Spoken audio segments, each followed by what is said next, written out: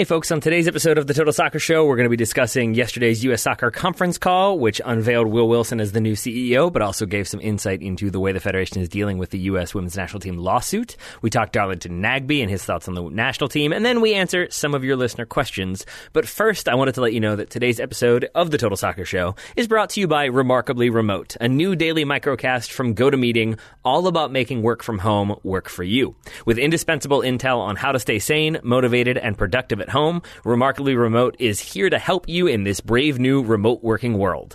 Add to your flash briefing on Alexa or subscribe on your favorite podcasting app.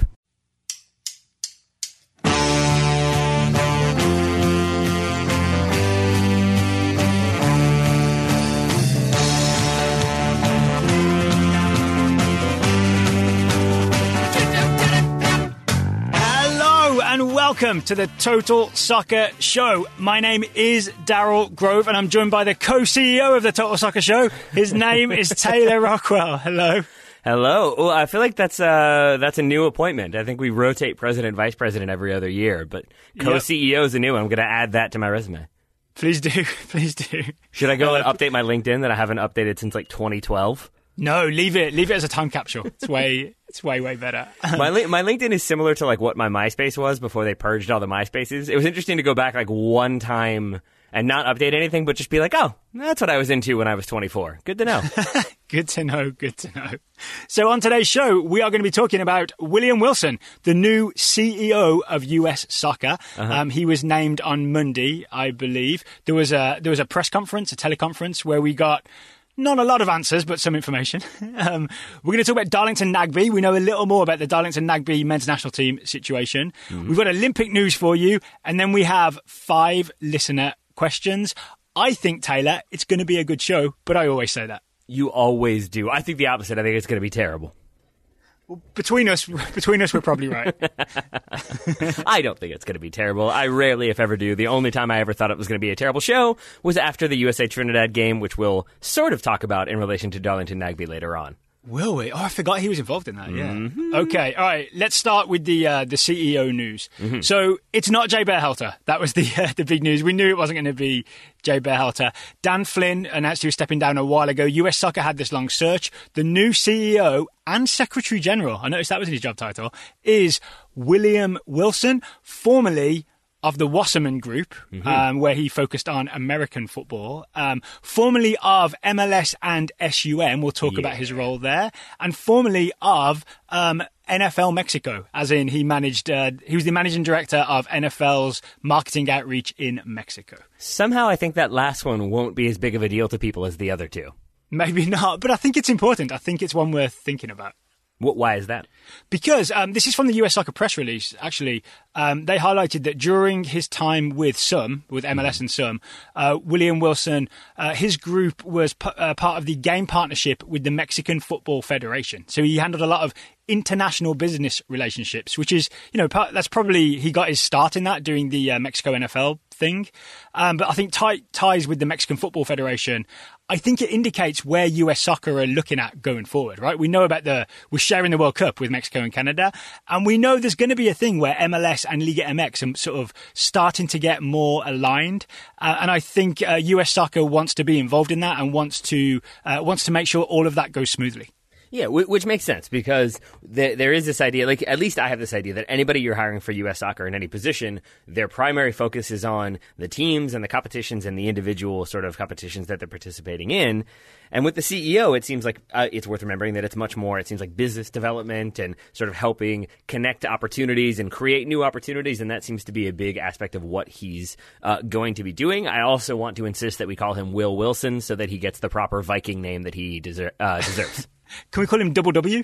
Yeah, sure. Double Dub? Yep, let's do that one. Double Dub. If he does well, we'll call him Double Dub, because dub implies win, right? It does indeed. But to your point about him, like basically what he was doing at SUM and the sort of business relationships he's developed, from an article by Paul Tenorio, who I think you might know. At SUM, Wilson oversaw all international business and events that included managing the business side of CONCACAF Gold Cup and tours by FC Barcelona and Manchester United, as well as running important league events like MLS Cup and the MLS All-Star Game. So he's got connections to sort of global brands. He's got connections to Major League Soccer. He's got connections connections to CONCACAF already, and very specifically Mexico. So I think, when you look at all that, it does seem like it's going to be a lot of business development and sort of developing new sponsors, and then also developing those relationships probably with Mexico, which is why there was an emphasis on him being a multi-language speaker. I don't know if it's just English and Spanish. There might be other ones, but Spanish was the one that was emphasized in the press conference. Yeah, and all that, there's no reason to feel bad about any of this, right? I want us to start from a place of soberly assessing this appointment and not being out of the gates. Oh, here's why US soccer's terrible. Because I do feel like there's too much knee-jerk reaction that's immediately anti-US soccer. It's worth remembering that with Carlos Cordero stepping down, Dan Flynn stepping away, and Jay Berhalter being sort of ushered out of the back door, we now have a new regime, essentially, of Cindy Parlo-Cohn as president. She steps up from vice president to president, at least temporarily. And we have William Wilson, Double Dubs, as the new CEO and Secretary General of US Soccer. And we have Ernie Stewart, and then we have Brian McBride, and we have Greg Berhalter. It's a new era. It's a new regime. And I want to be open to being positive about it. Yeah, and in keeping with the conference call from yesterday, I would just like to say that I would echo that. There we go.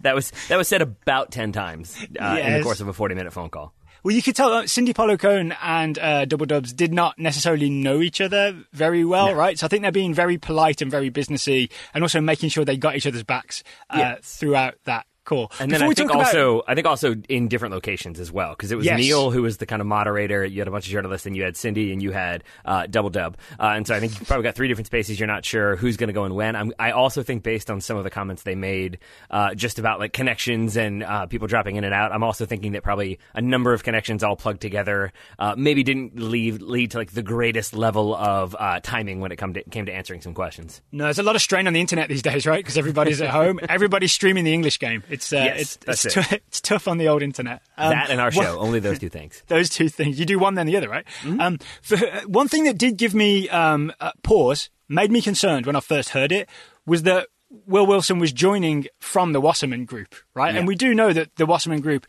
because they're so powerful, they have a lot of clients who are soccer players, and they have a certain amount of influence, might be the wrong word, but a lot of connections to Major League Soccer and US Soccer. It did make me think, oh no, this is like the Wasserman Group is just taking over, and now all their players are going to get picked for the national team and them only. It makes me feel a little better that Will Wilson wasn't a soccer agent. He has a soccer background, right, with MLS and SUM in terms of business relationships, but he was executive vice president of football at the Wasserman Media Group. I originally thought, oh, soccer, and also Wasserman are very progressive calling it football, but no, it's the throwball kind.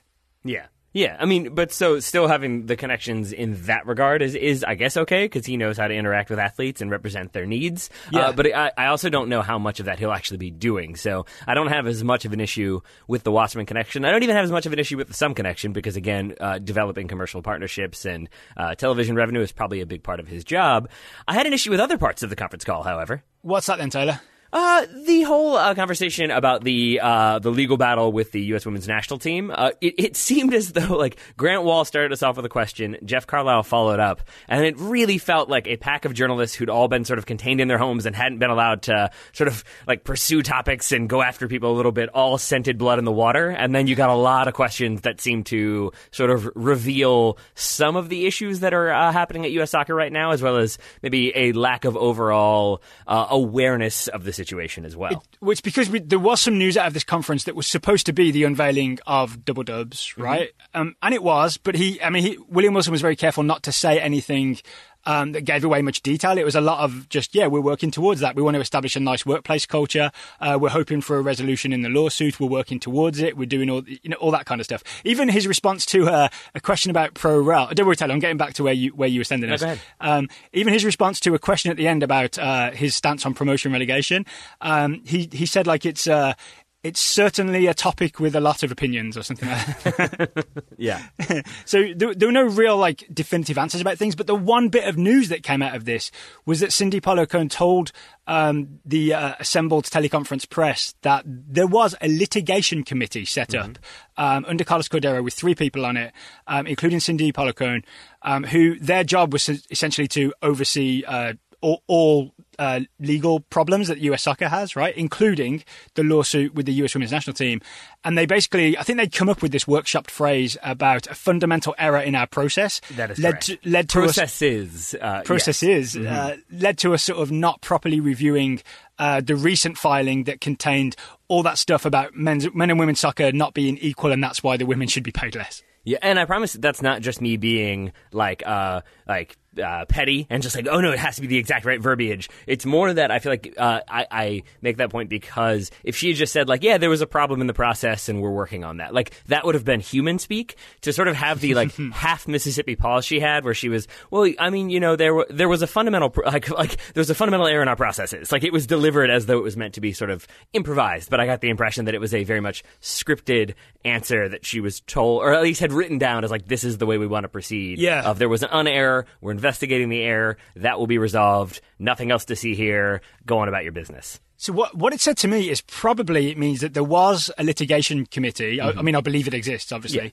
Yeah. But that it seems like maybe they weren't involved enough with what the lawyer... Either they were involved with what the lawyers were doing and they're not telling us the truth, right? Yeah. That's one angle. The more generous angle is that they were very hands-off and just let the legal team do what they want, which I think that's the fundamental error in the process. Yeah.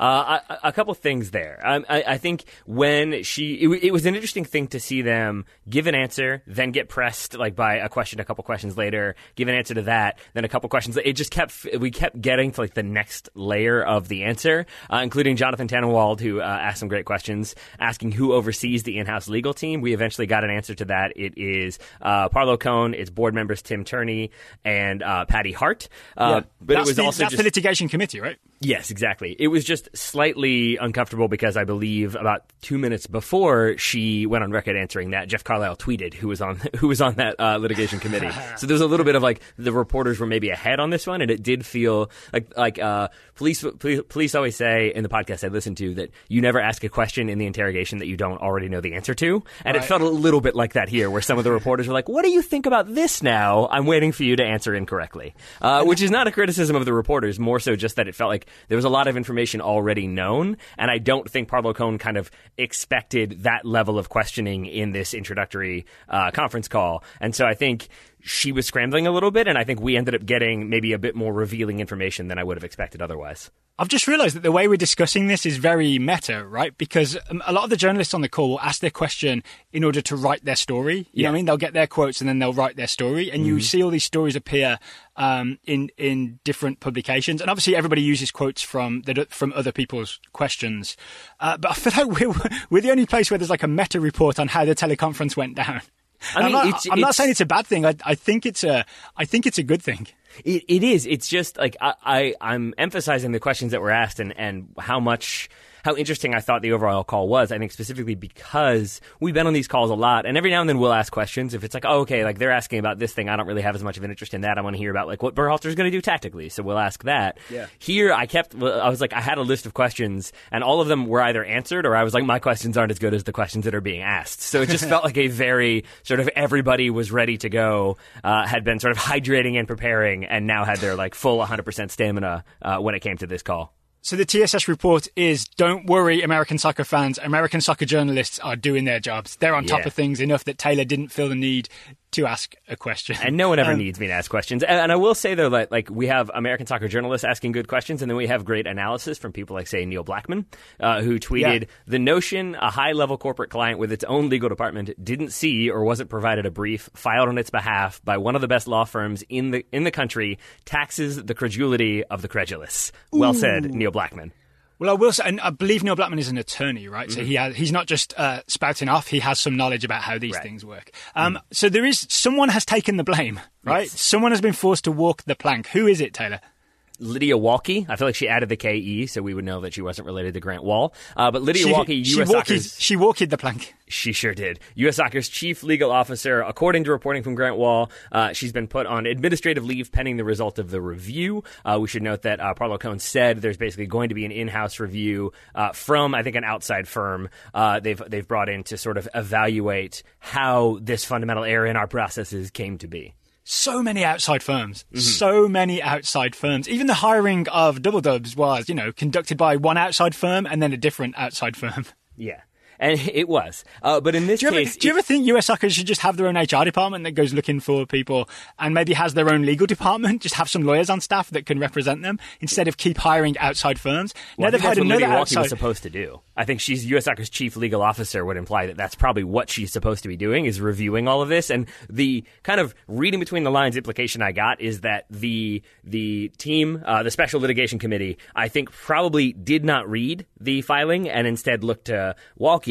Because my assumption would be like, hey, we're all athletes here. Like, we don't really know. You're the lawyer. You tell us. We're just going to kind of do hands off. Walke then maybe read it, maybe didn't. I'm assuming read it if she's a good lawyer. And then was like, okay, go ahead and do that anyway. And now you have a situation in which the people didn't read it, but they're responsible for reading it. So they're kind of not stepping forward to say like, yeah, we didn't really do the job that we're supposed to be doing. And instead it seems like, yeah, it's getting like thumped onto Lydia Walke instead. So the short version of what you just said is that maybe Walke is the fundamental error in the processes. Yes, or at least, yes, that's my guess for how it will end up being portrayed, yes. Yeah, and we don't know, right, if she's been scapegoated or if it actually was her job and she didn't do it to make sure that everybody knew what was in the filings. Yeah, but I also think U.S. Soccer is walking a fine line because if you continue to blame this outside firm, who, as Neil said, is like a very well-known, very well-respected, one of the best law firms in the country, I do feel like there will come a time when they're going to say, like, hey, like, here is the evidence that we did our job. Maybe you guys didn't do yours. So I feel like U.S. Soccer is walking that tightrope right now. Oh. We'll see how it goes. Because then they could end up having to defend themselves against that outside firm, right? Which I can't remember the exact word, the name of the firm, but it sounds like Sith. Well, that tells you all you need to know right there. All right. Anything else that you want to say about the hiring of William Wilson as new CEO or the conference today? Yesterday? Nope. But all this talking about U.S. Soccer and acronyms for some reason has made me hungry, Daryl. Do you know what I could do if I were hungry? What would you do if you were hungry? I would maybe visit today's sponsor, HelloFresh. See what I did there? Get mouthwatering seasonal recipes and pre-measured ingredients delivered right to your door with HelloFresh, America's #1 meal kit. HelloFresh makes cooking at home fun, easy, and affordable. So you can break out of your dinner rut. If you've been making the same 5 recipes like I have for most of your life, you can instead try one of HelloFresh's 22 or more seasonal chef-curated recipes each week. I know that when I try a recipe or I'm doing it myself, it is not chef-curated. Mine certainly is not, unless I want to be pretentious and put on a big white hat. Then maybe I've curated it myself. I don't think that makes me a chef. I think you have to do more than just wear the hat. I think you have to go to chef school, right? I think so, or have a rat on your head who does all the cooking for you, one or the other. I don't know if that's factually based, Ratatouille. It might just be a documentary. I could be wrong. I don't think it was factually based, Taylor. I think you sure? In reality, it was a mouse. There we go. See, this is the type of we don't need that narrative change. Just leave it as a mouse. That would have been fine, guys.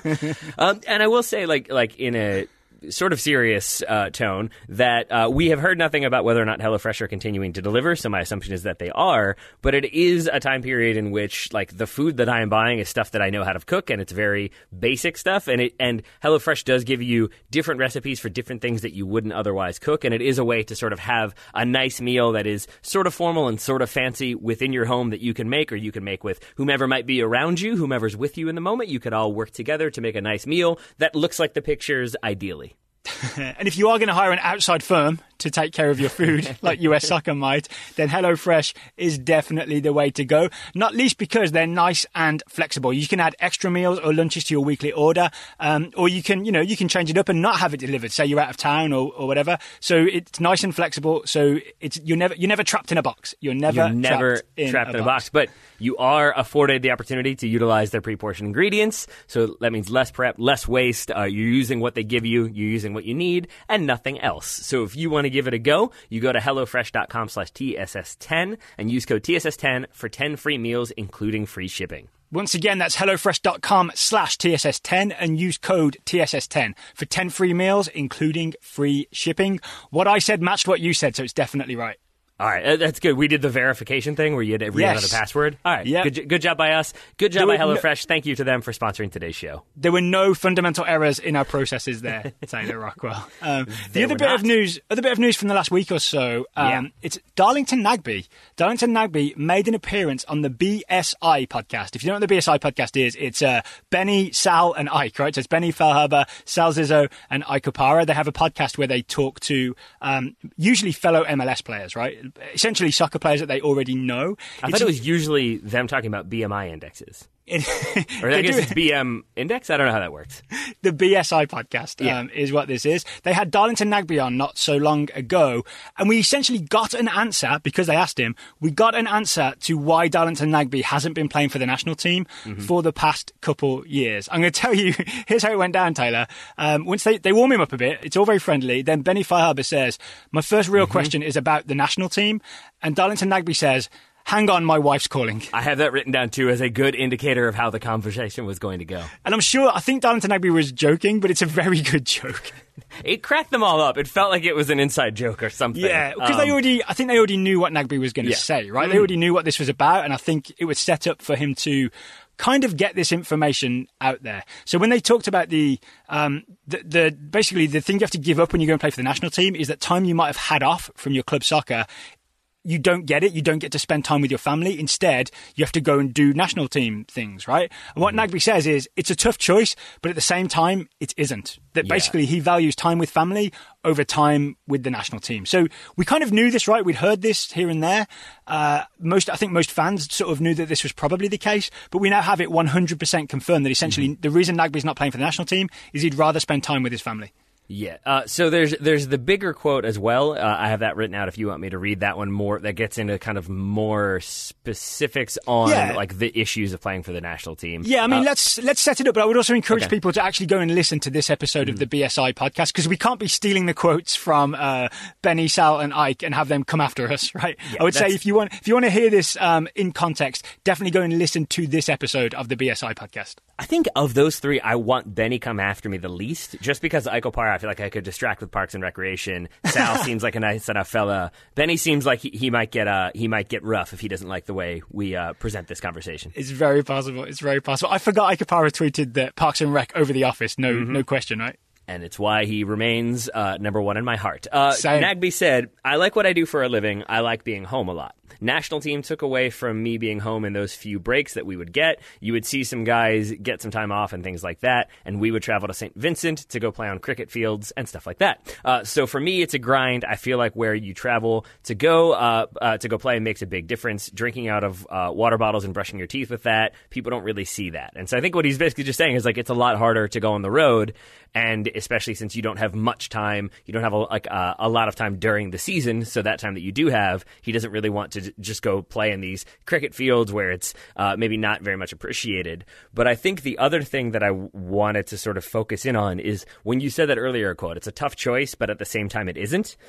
The tough choice, as I understood it in the context of that conversation, wasn't necessarily playing for the national team. It was the opportunity to play at a World Cup was a tough choice. That, like, you want to be able to play at a World Cup, and that's a tough choice, but at the same time it isn't. And I think that is sort of my big takeaway, is that it's not really about, like, oh, CONCACAF is hard or going on the road is hard. I think it's basically he wanted to play in a World Cup, and that was his big motivating factor to play for the national team when that was no longer a possibility, unless we forget he's on the field in Couva. He subs out for Benny Feilhaber. They mentioned that on the show.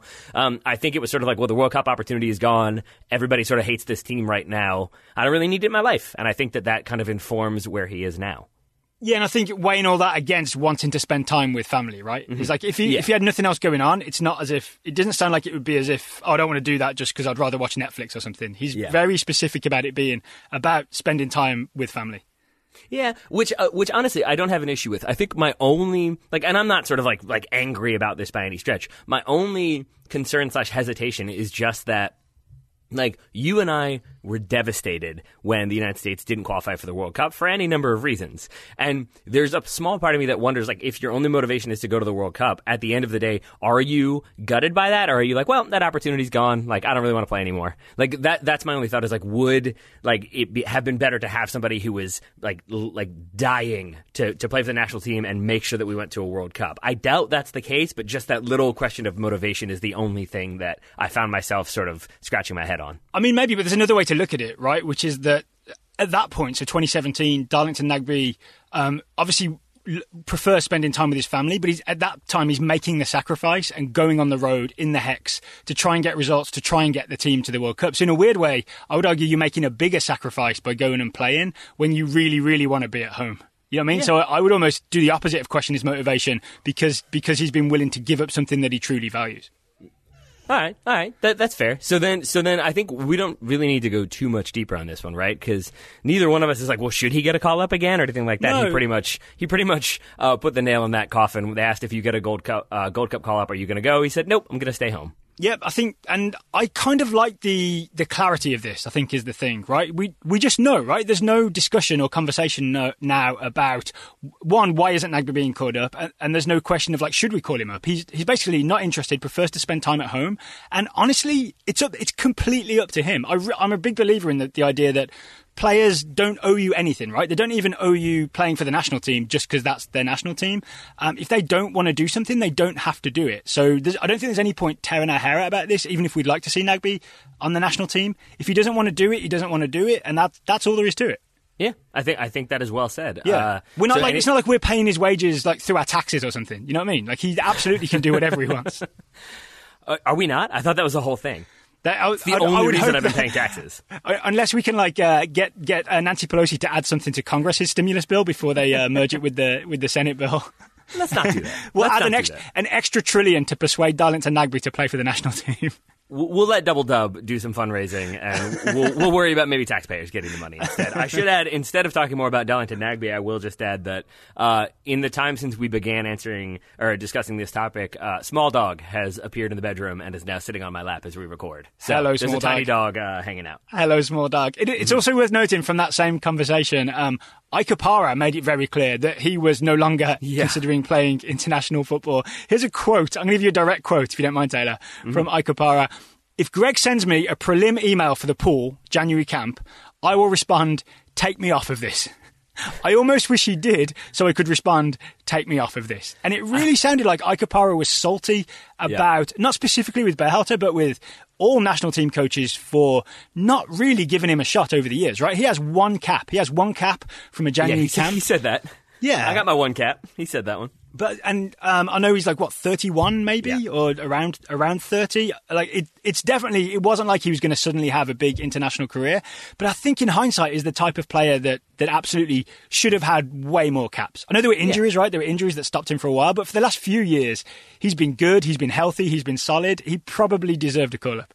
Yeah, but I think we answered a listener question about this a long, long time ago, / maybe a year ago. Time is lost on meaning, so I don't know. In which, as you said, injuries play a big part, and then basically those injuries tended to coincide, unfortunately for him, with a new manager coming in. So he's injured as Klinsmann is appointed, so then he doesn't get some of those initial January call-ups. I think same thing for, he might even have been injured when Arena takes over. There was a lot of sort of unfortunate timing for Ike Opara, both in terms of his injury record and then when those injuries occurred. I want to say that January camp under Arena is when he got that first cap.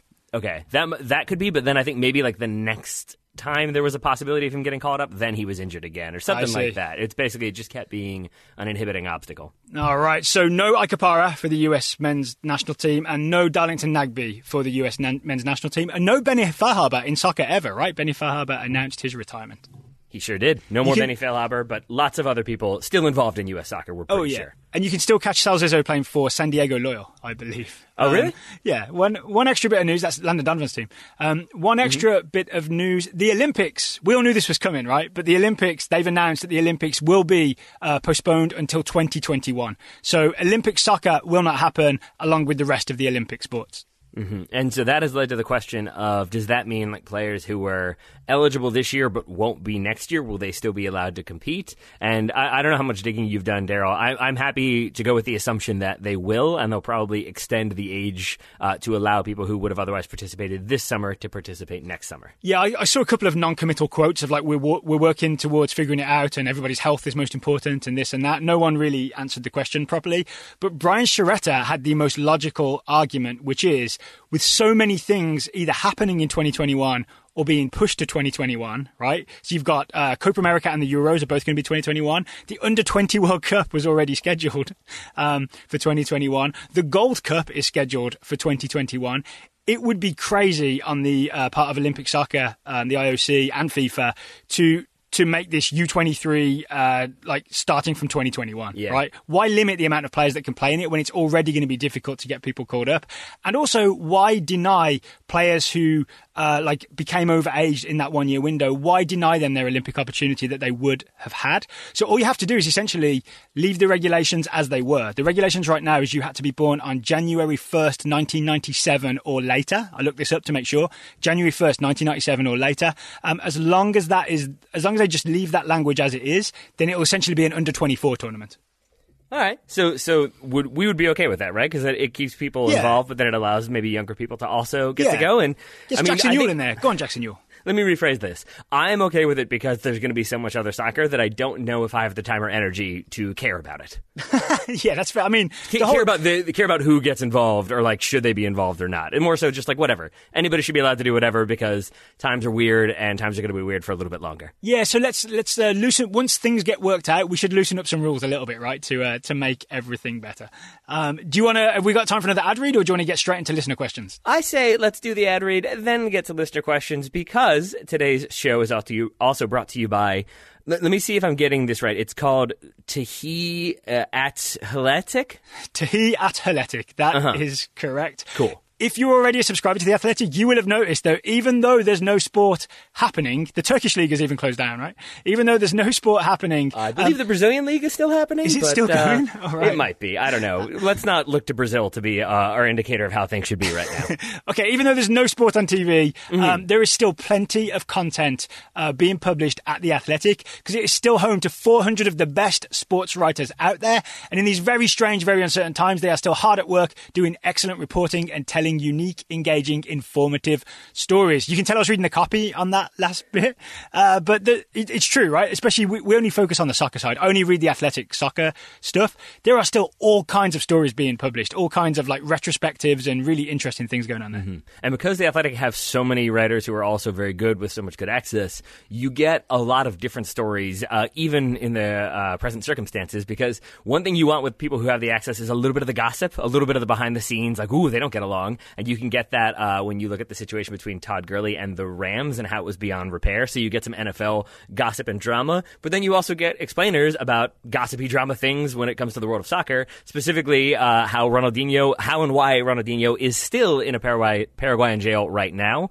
which I have to believe is maybe a little bit more nerve-wracking than it was before this whole pandemic began. That's interesting, yeah. I mean, all the photos, he looks kind of happy, right? Playing soccer in prison. Yeah, he had the like the wall of meat that he was carving when last I saw a photo of him. Paraguayan jail seems okay, but I'm guessing it's okay when you're Ronaldinho. Did you see that they had a soccer tournament while he was in there, and he wasn't allowed to score? They made the rule that he was allowed to play, but he wasn't allowed to score. I would have loved. They should have broadcast that. Forget the Brazilian league. I want to see that. Do you think, what would he do? Would he like dribble like around the goalkeeper and then just leave the ball on the line for somebody else to come finish? Well, you would hope someone would go with him and he could pass it, right? Well, that would be ideal. So if you want to see what the genuinely really talented writers at The Athletic are producing during these difficult times, it's the best sports content out there. I really and truly believe that. That's one of the reasons we wanted to join The Athletic. They are doing a 90-day free trial. You can sign up now for a 90-day free trial if you go to theathletic.com/total soccer. That's theathletic.com/total soccer for a 90-day free trial.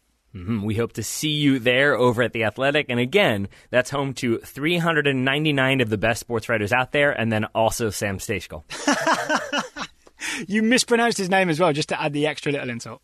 I sure did. I know he taught me how to pronounce it, I think, when we were in person and then also over the phone. So yes, yes.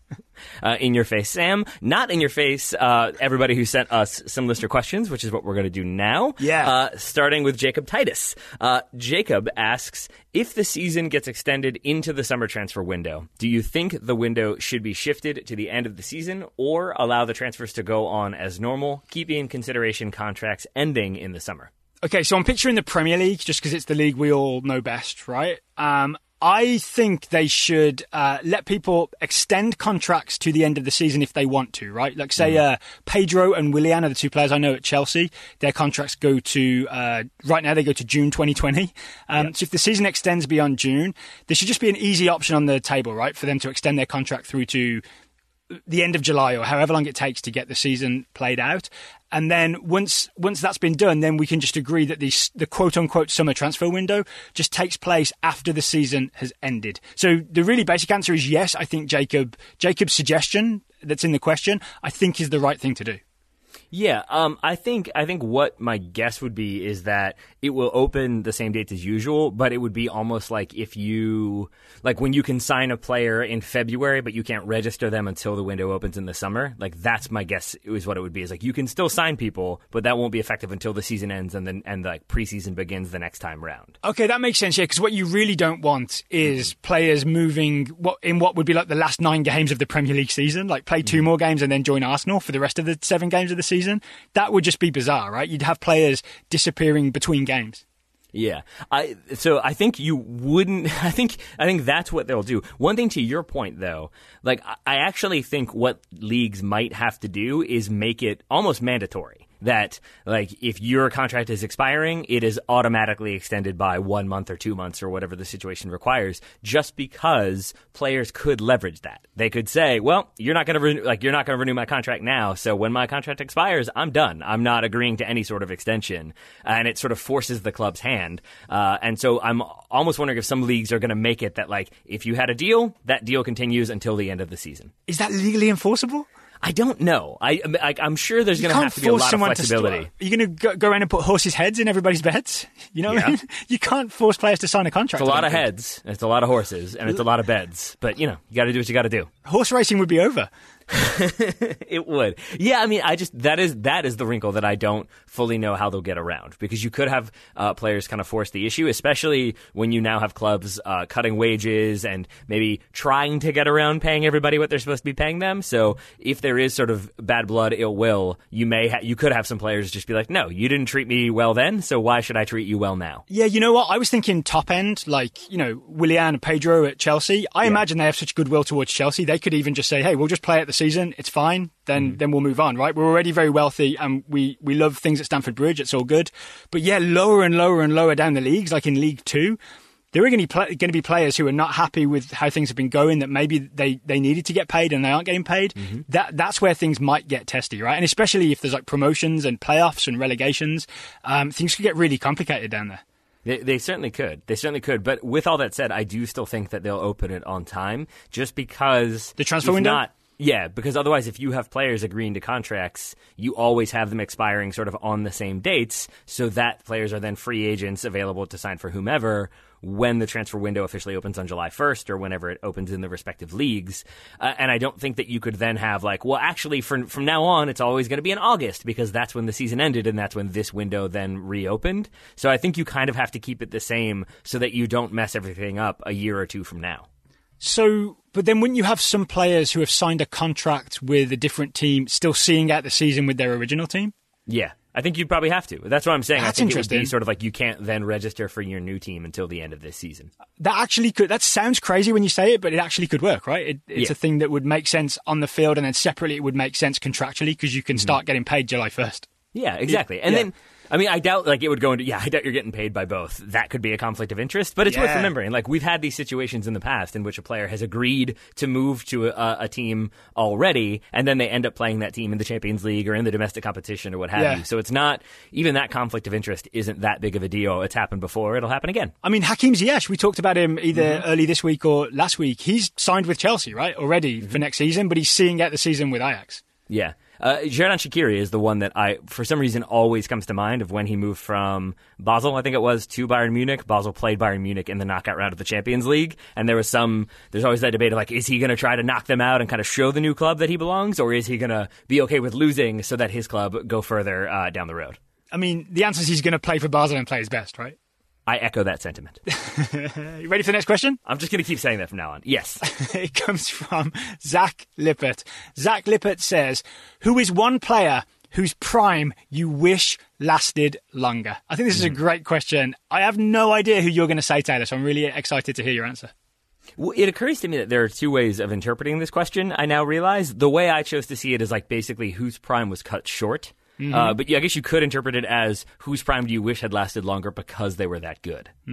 So how have you interpreted it, and who are you going to talk about? I have gone with injuries, and I have two players in mind with that in that regard. One is John O'Brien. John O'Brien, who we all love from 2002, but then you look at his career with Ajax, I think I forget what the number is. I think he made 63 appearances from 1998 to 2005, and really most of those were prior to the 2002 World Cup. Then he has a series of injuries, I think tendonitis, or he had chronic injuries. Tendonitis is my next player. And basically that kept him out of the Ajax squad. So much so that like he goes to the 2006 World Cup, not really having played a game for any club that season before, but I guess Bruce Arena values his guys.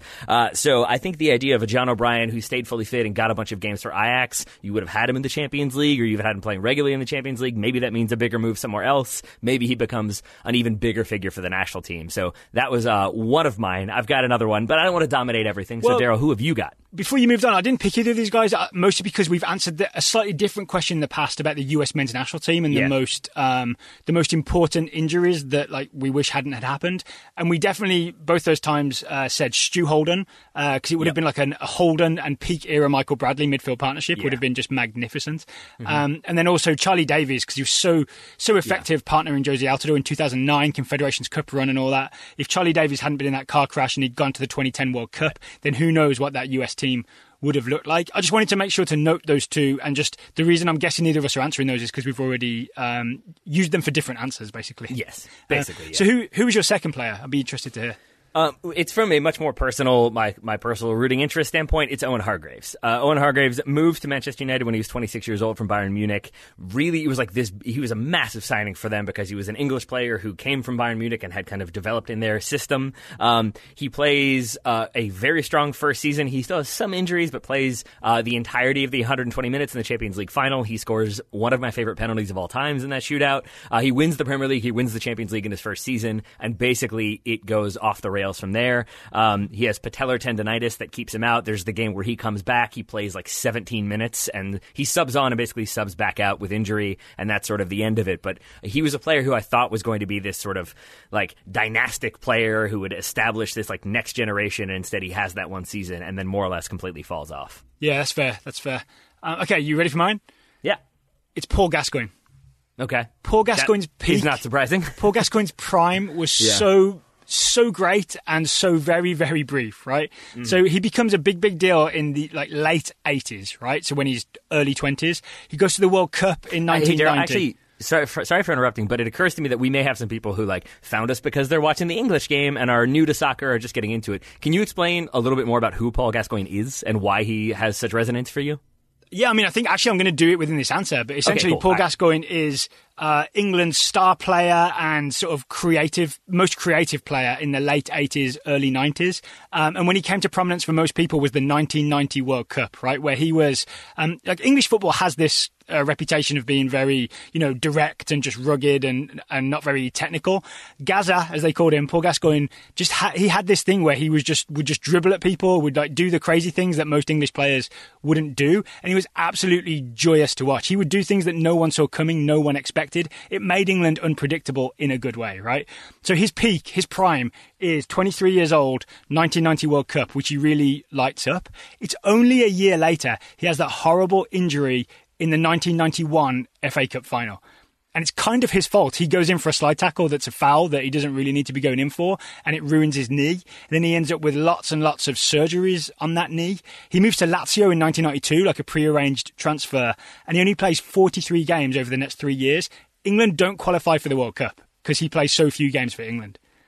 So that's you feel like that's almost entirely because he wasn't there is why they don't qualify? It's because he was in and out with injuries, yeah. And even when he did play, he was like only a little bit fit and he was never quite the same player after he got that knee injury. So yeah, we never really got the full many years of the primo Paul Gascoigne. And the really interesting thing is he makes a smart move after Lazio in 1995. He goes to Rangers, where in a weird way, I mean, not in a weird way, I'm just trying not to insult Scottish football. It's just easier to play for Rangers, right? Yeah. Than to play in the Premier League, because you're playing for one of the top two teams and you're dominating teams every week. And Gazza could essentially just show off his skills in Scottish football. And he has that one extra glorious summer for England at Euro 96. If you've not seen his goal against Scotland at Euro 96, where he lifts it over Colin Hendry's head and then volleys it, it is absolutely beautiful. It's one of the best England performances of all time, the Euro 96. What I'm writing down was Gazza equals good. Is that fair? Gazza equals good, but really all we got was 1990, then the 1991 season, and then like a brief summer at Euro 96. And then he doesn't even get picked for the 98 World Cup squad because as well as having the big injury and then a lot of follow-up injuries, he's also not great at taking care of himself, right? He's not someone who... the big thing I think around about 98 was that he didn't refuel correctly. I mean, he refueled in one way, just probably not the ideal way. That's what they meant. That's what they meant. But if you could have had 10 years of Gazza in his prime, I think we would have seen all kinds of magnificent things for England and also for club teams, which with all due respect, club teams that aren't in Scottish football, where it would have been a bit harder to do. So I'm amending my statement to Gazza equals good, but could have been gooder. Yes, and it's not just as an England fan, like an England lacking that sort of creative spark, which is what Gazza was. Also, just the highlight reels that we would have, right? There would be so many great Gazza videos. There already are, but there'd be even more now of him doing magnificent things for years and years and years if he'd stayed healthy and stayed fit.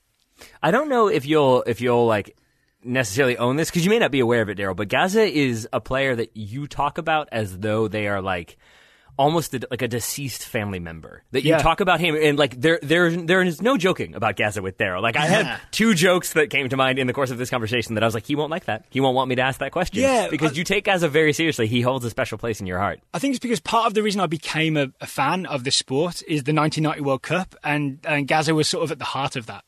Mm-hmm. You know what I mean? So he's really tied to my beginnings of loving soccer. Yeah, and I think for many Americans, he's also your introduction to Vinnie Jones was a footballer. Yeah, exactly. If you've seen that photo.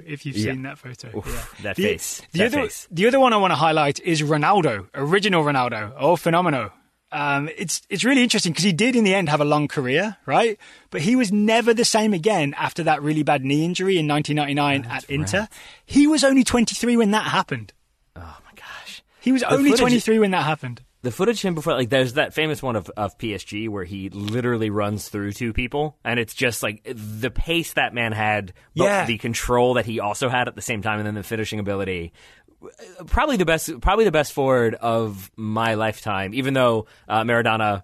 I was 4 when he was doing his thing, so I don't really count that one so much. But of people that I remember, Ronaldo was the one that I just remember thinking there is no way to stop that person. I don't know how you deal with it. And so I saw a quote from Quinton Fortune that was essentially he'd had to mark him. I think he was marking him. He was playing for Atletico Madrid, and Ronaldo was playing for Barcelona that season where he scored 1 million goals. Yeah. And Quinton Fortune said, he was marking him, supposed to be marking him. He says, I spoke to him after the game, and that was the closest I'd got to him all day. Oh, original Ronaldo. That commercial, the before Ronaldo, after Ronaldo, if you haven't seen that one, the Nike commercial, one of my favorite Nike commercials when it comes to soccer, and that's saying something. I haven't seen that either. Oh, have you not? Oh, no. I might have to. I'll add a link in the show notes. Oh, yes, please. I'll click it. Terrific. I feel like I might have shown you. You might remember it, but yes, I'll include the link. So let me make this one final point about Ronaldo, because people still think, oh yeah, but he still went on to, win the World Cup and then play for Real Madrid after the injury in 99. If you look at him before 99, when he's playing for PSV Eindhoven, playing for Barcelona, and I think his first 2 seasons at Inter in Serie A, he is unbelievably quick, unbelievably strong, really smart and inventive, and just absolutely perfect technique. And like you said, he would just dribble through people, right? He would just run through people and then accelerate away from them. He was unstoppable, properly unstoppable. And then when he comes back after all the knee injuries, he's still really smart and has incredible technique and is still pretty strong, but he's just not that fast anymore. So it really is the play that you see for the rest of his career is a guy that has all kinds of weapons, but doesn't have that big weapon of pace. He did not anymore. I will also add my mistake. My apologies. I always thought he played for PSG, but you're right. It was PSV. My blunder. My error. You're only one letter off. All right. Well, that makes me feel better. Let's move on to the next question, and I'm glad I'm asking you first because I have thoughts, but I'm not sure how much I believe them. Adam Yesaman, who is more likely to win a trophy in the next 3 seasons, Wolves or Man United? I think it's still Manchester United, right? I do too. Even though they're at like similar, you could argue they're at similar levels in the Premier League table, right? I think Man United are slightly ahead at this point, right? And they're 5th. It's still Manchester United because I think they still have better depth. And the 2 bits of evidence I would point to is the EFL Cup this year. Wolves in October fielded a weakened team against Aston Villa, like really weakened team, and they lost 2-1. Because once Wolves don't have Ruben Neves and João Moutinho and Adama Traore and Raul Jimenez, it's definitely a weakened team, right? Whereas Man United still have someone like Juan Mata is not in the starting 11 and they can put him out for a cup match. And the evidence I would present is that Man United went all the way to the semi-finals of the EFL Cup and Wolves lost to Villa in October because they fielded a weakened team. Yeah, that all makes sense to me. I have a more cynical but slightly practical answer, which is just I think I've said this quote on the show before, but there's all the different quotes about the American military in World War II, like the German one of it's impossible to defeat the United States military because war is chaos and the United States practices chaos every single day. And I feel like Manchester United is just constantly in chaos in a state of flux, whereas Wolves seem to kind of have a good steady plan. And the world we live in currently is a bit chaotic and a bit like things are sort of being figured out on the fly. Maybe maybe Man United being prepared for the chaos helps them be even stronger. That's the rose-tinted glasses for sure. And I would double down on that though by saying that the reason Wolves I think do so well in the Premier League is because they have that good steady plan, right? Yep. So even if it goes wrong one week, it goes wrong another week, they're still they'll pound away in that good defensive shape they've got, that good counter-attack they've got. Over the course of a season, they're going to do pretty well, right? Mm-hmm. But in a one-off cup match, it's very easy for them to, for example, lose 1-0 to Manchester United in the FA Cup like they did this year. Yeah, there you go. Hence why the jersey remains on the door, the Man United jersey. Absolutely. Luckily, we're not spending any time in that room, though, at the moment. Well, yeah, but I think similar to the Olympics, we get to extend my jersey run for the amount of time we're not in the office. That's how that's going to work. That's true. There is also, I think, something to be said for like brand permanence is the way I would put that. That like people, I think, would recognize a Manchester United badge or the Red Devils, or at least kind of like know the colors, know the identifiers, maybe a little bit more so than Wolves. And I do think that like Manchester United, that brand will remain like popular almost even if there isn't soccer being played, whereas I feel like the popularity of Wolves is obviously commensurate with their rise in the Premier League and how strong they've become, but it's a much more recent development. So I do think from that level as well. I don't disagree, but that doesn't make Man United more likely to win a trophy, does it? No, it just means that there's more money for Man United consistently. Oh, and money is a big old deal when it comes to the Premier League. Go on, Ed Woodward. That's why he's still got his job, isn't it? Sure. Let's move quickly on from that question. Who's the official photocopier partner in Asia? I don't know, but I'm sure Ed Woodward does. And if he doesn't, he's probably on that right now.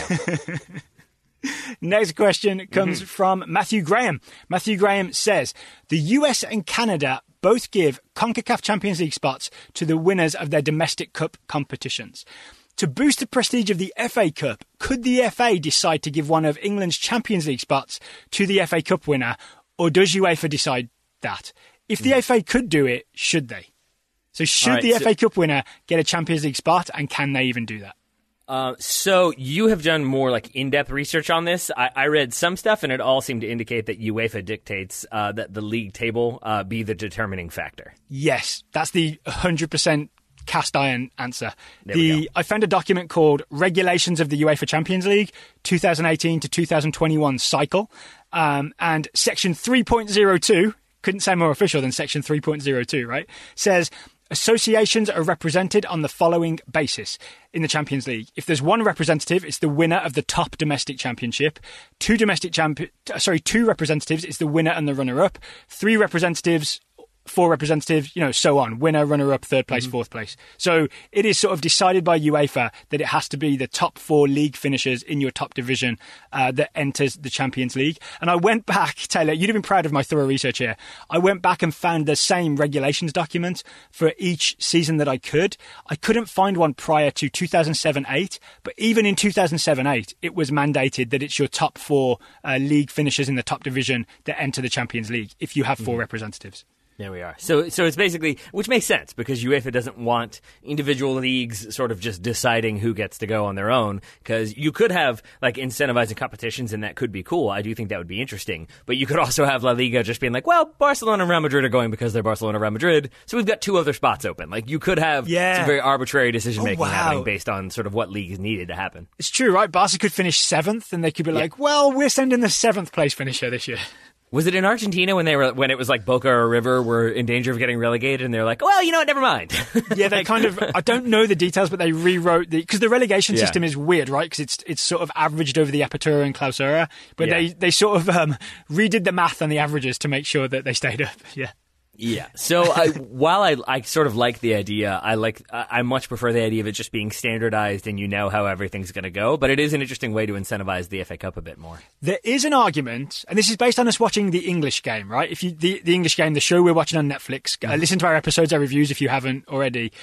Think back to the origins of the FA Cup. It's the origins of football. It's the first competition. We haven't talked about that, right, Taylor? But in the English game, the FA Cup is kind of the only national competition you can play in. That's how far back it goes in like the 1860s and 70s. There is an argument that if one trophy deserves weird special treatment and an entry into the Champions League, I think you can make an argument for the FA Cup above other domestic cup tournaments.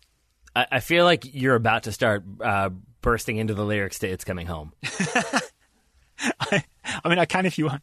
I can if you want. I don't want.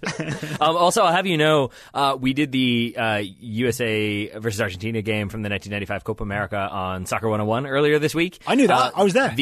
The video, like the introductory host who like throws us to the game, I believe referred to the Copa America as the oldest competition in world soccer. So in your face, Daryl, even though that's definitely not true. It's definitely not true. Yeah, I don't know. I think maybe he left off like in South America or something like that, or in the Western Hemisphere. Or international. I still don't even know if that's true. Maybe it's the earliest international tournament, but it definitely doesn't predate the FA Cup because it took British people going over to South America and, introducing the game. It did indeed. It did indeed. I'm going to assume that's going to be on season 2 of the English game. The English game, Across the Seas. I wonder if there will be a season 2 because it's a 6-part miniseries, right?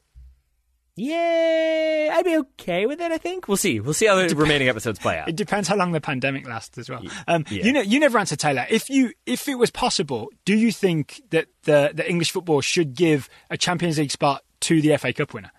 I sort of wishy-washed my answer here because, like, I like that idea. I want the FA Cup to matter more, and I like the idea of it coming back to, like, major prominence. But as I said, I'm not comfortable with it being up to the individual leagues. I like the idea of it being much more standardized. That said, it is called the Champions League, and I don't think if you're 4th in the Premier League, you're a champion. Yeah. So we already sort of have a misnomer there already. So who knows? Maybe you could open it up to different things. I guess you're a champion of the FA Cup. That does make a little more sense. Yeah, I think so. And I think this could be a thing that the English FA sort of negotiates with UEFA next time the league rules, the Champions League regulations are put together, right? So it's not impossible in that sense. It's just hasn't been possible in the past. All right. Well, until that gets determined by the FA and all those many things, Her Majesty's FA, excuse me, at this point. I still love that they call it that in United Passions, not the English game. We have one more question from Tim Steller. A bit of a thought experiment for you, Mr. Grove. I want to see a game, says Tim, where players must maintain 6 feet of social distancing. How would this be different?